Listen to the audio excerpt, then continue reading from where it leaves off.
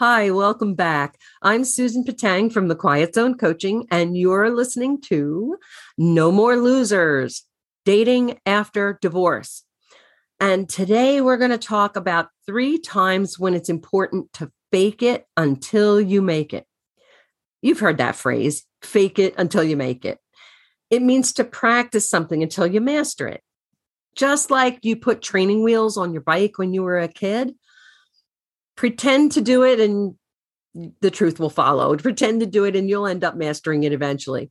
So we're going to talk about 3 times when putting the training wheels on is important when it comes to your love life and finding the perfect partner for you. And that doesn't mean that we're pretending to be somebody that we're not.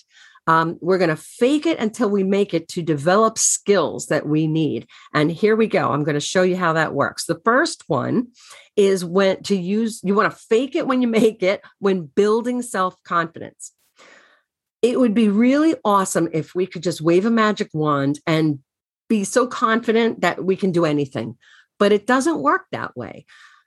When I'm teaching my clients how to build their self-esteem and their self-confidence, I have them use a life mantra. And that one is, I'm a badass because. They might not really feel like a badass at that moment. They might also think that saying that they're a badass because they made it to work on time is silly. But eventually, your subconscious mind is going to start hearing and believing the mantra. We can chant all the affirmations that we want all day long, and they're not going to do a damn thing. They're just not going to teach your subconscious anything. But when you use a life mantra that is based on something that has really happened, your subconscious can't argue with that. It can't sabotage you. It has to take that life mantra at face value and start to believe it because it's true. When we do this, we're not pretending to be somebody different from who we really are. We're just being the best version of ourselves. So you want to say, I'm a badass because I made it to work on time. I'm a badass because I took care of my kids and got them off to school or camp on time today. I'm a badass because I got everything on my shopping list. I'm a badass because I did a great job on the report for work. You see what I'm saying? All those wee little tiny wins. A second time when it's important to fake it until you make it is when you are forgiving other people for things that they've done to hurt you in the past. This is one of the tools that I use to help my clients heal from the trauma of some of the past relationships they might have experienced and events, because whether they're related to romance or not, it involves, this process helps you get through and process the emotions. It involves remembering and writing down what we want to forgive others for. And that is a big part of healing from past hurts, especially when a divorce was very nasty or a breakup was very nasty. We might not feel like forgiving the other person.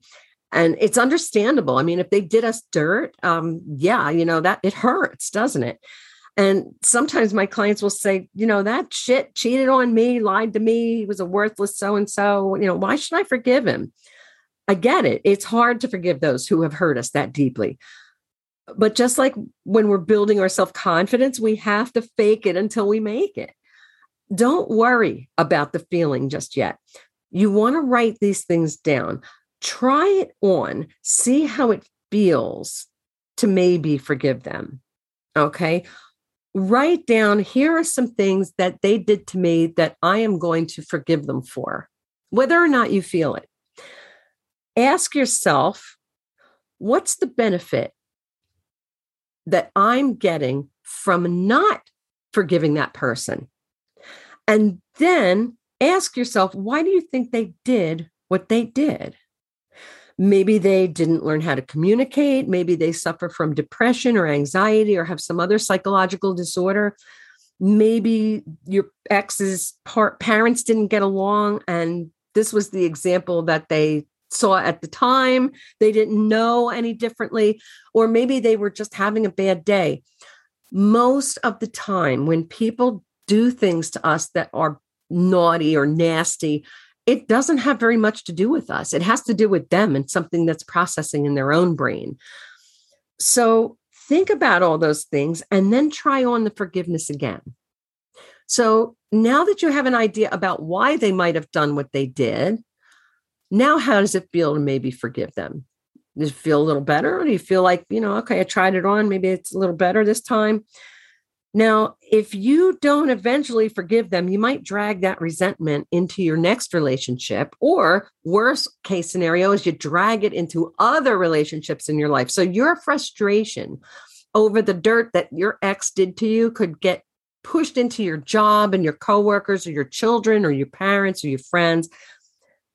Who wants to have that kind of negativity hanging around?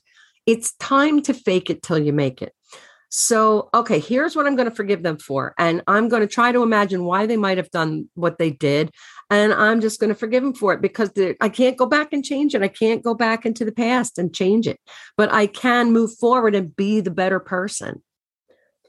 And the third time when it's important to fake it till you make it is when you're learning how to be positive and grateful and developing a positive attitude towards life.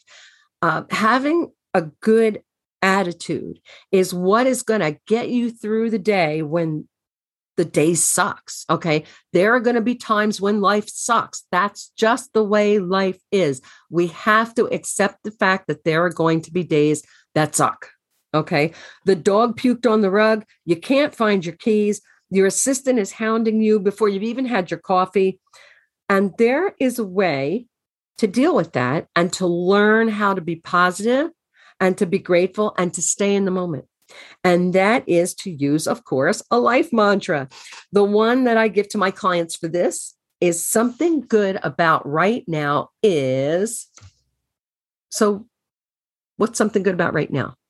Something good for me about right now is I'm using this awesome microphone that I just love that a friend of mine gave me to use for my podcast for my birthday. Thank you, Lee. I love it.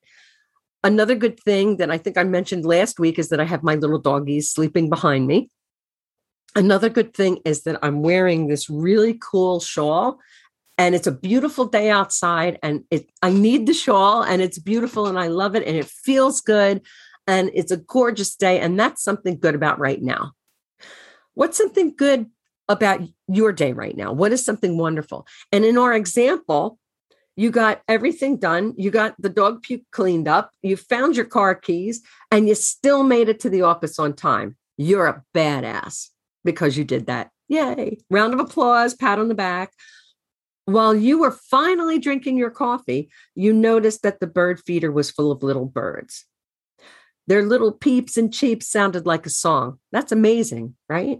You may have realized that you picked the most comfortable shoes in your closet to wear today, and that's going to help you get through the day, or at least it'll keep your feet happy to get you through the day. Now, you might say, you know what, this is really silly. This is crazy stuff, but I promise you, if you fake it until you make it, you are going to train your brain to think positively. You are going to train your subconscious to reframe, as the psychologists say, your experience in life. Something good about right now is what? Tell me. It's going to become easier to stay calm and to find solutions to problems when you are not being a negative Nancy, when you are being positive and grateful and finding the wonder, awe, and amazement in each moment of the day. Remember that everything works out in the end. It always does. It is something that God and the universe have given to us. It's a gift. Take it. The same principle applies to finding your perfect partner. Okay. And that's why I talk about faking until you make it. Okay. Ask yourself, what kind of person do I want to be? What is the best version of you? Who do you admire? Who do you aspire to be? Who do you emulate in your life? Create a picture of who you want to be, who that perfect person is, and create a picture of her in your head. Create an avatar and then fake it till you make it.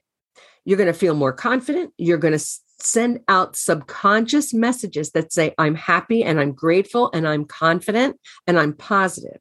And that means that you're going to attract happy, grateful, and confident and positive partners, which is a heck of a lot better than attracting psychic vampires, losers, users, abusers, and jerks, right? You don't want to attract those codependent people. You want somebody who's positive and that you can have a healthy relationship with for a change. This is only one brick in the path towards having a healthy relationship with your perfect partner. If you would like to discover 3 things that are holding you back from finding that partner, and the number one thing that you can do to move forward towards finding the ideal partner for you, I want you to go to www.thequietzonecoaching.com/services.